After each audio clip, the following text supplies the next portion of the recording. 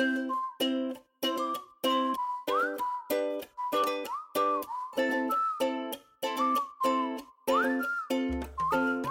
everyone, Christine from Let's Talk Tiny Houses podcast. I'm here with Rick Butler, our Vice President of ATHA. Rick's been having a great weekend, haven't you, Rick? Pretty amazing, a bit mind-blowing. My head's still spinning at the number of people that are here and the interest, but yeah, it's been incredible. It has been great, and you've done a few talks on the main stage. Done a few talks on the main stage and introduced a few people, and I think the quality of the speakers and the interest in what people have got to say has been pretty incredible.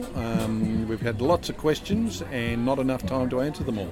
Exactly, but isn't it fantastic? Like how many people have shown up, and the lines, they're willing to wait in the lines in the rain. I'm not willing to wait in that sort of a line. In fact, I've been waiting for a coffee since about 9:30 this morning.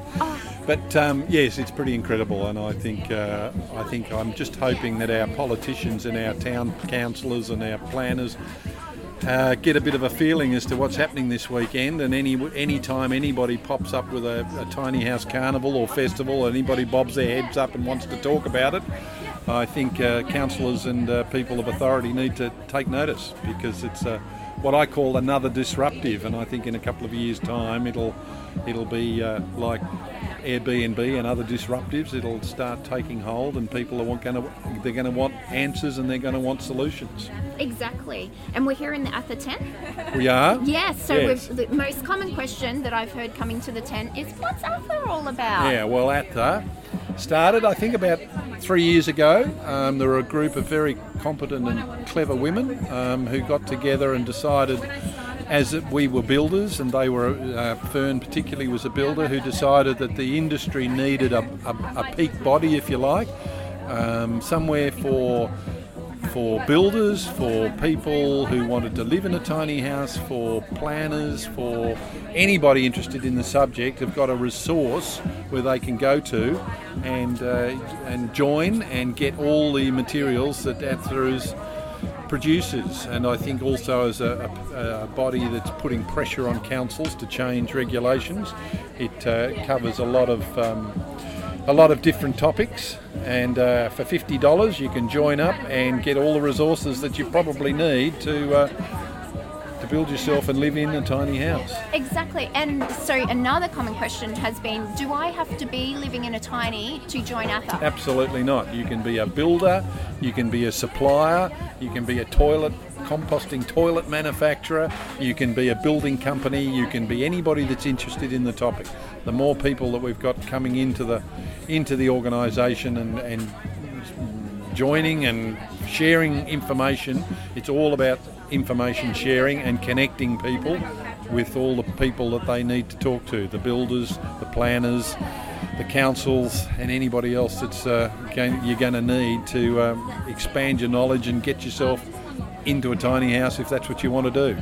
Or using tiny for business purposes, like what the big tiny guys absolutely, are doing. For tourism, for farm workers, for emergency accommodation, and I think that's where probably our main interest is involved originally, was talking about tiny houses being for emergency and for homeless people and people who are struggling in the real estate market. I think that's why this event has been so popular. I think people are looking for solutions, if not for themselves, for their children, or maybe for themselves in their old age. And I think this is why things are so. This is why this event has been so incredibly popular. Yeah. So the two topics you've spoken on the weekend are tiny houses and how they're positively impacting the community, and is tiny house movement a fad or a fact? Well, I think it's pretty obvious it's a fact. 2 years ago I might have said maybe it's a fad, but I think now with the popularity of some of the television YouTube channels and the amount of hits that they're getting all over the world, I think America is what we've followed, but I think we're finding in Australia it's becoming more than a fad, and I can't see that changing in the next.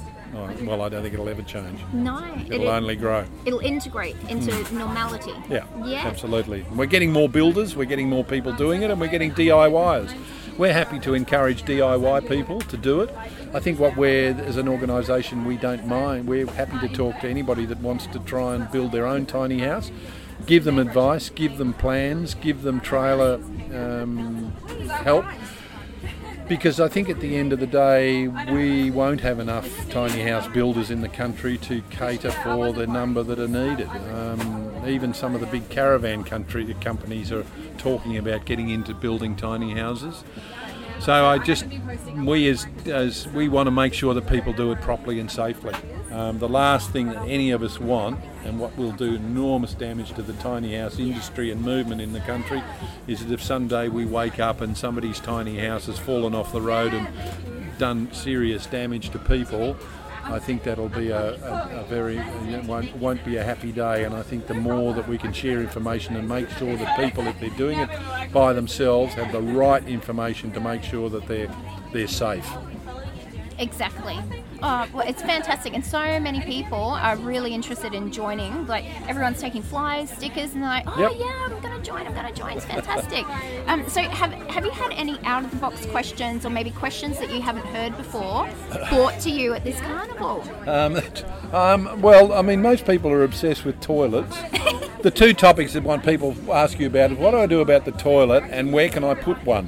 So I don't think I would say that they're certainly the most popular questions. I did have somebody approach me, not here but the other day, and asked if we could build one for them out of mud brick. That was a little bit left field, and I had to give them the indication that maybe a mud brick tiny house wouldn't come under the 4.5 tonne regulation. But no, you do get a lot of very interesting questions, and that's why we don't have enough time at an event like this to answer all the questions, and that's why, again, ATTA is there for you to pour through the information and hopefully get any of your questions answered, or email any of the state leads. We've got a state lead representative in each state. You can always email them and ask a question, and if that person can't help you, they can certainly point you in the right direction. It's fantastic.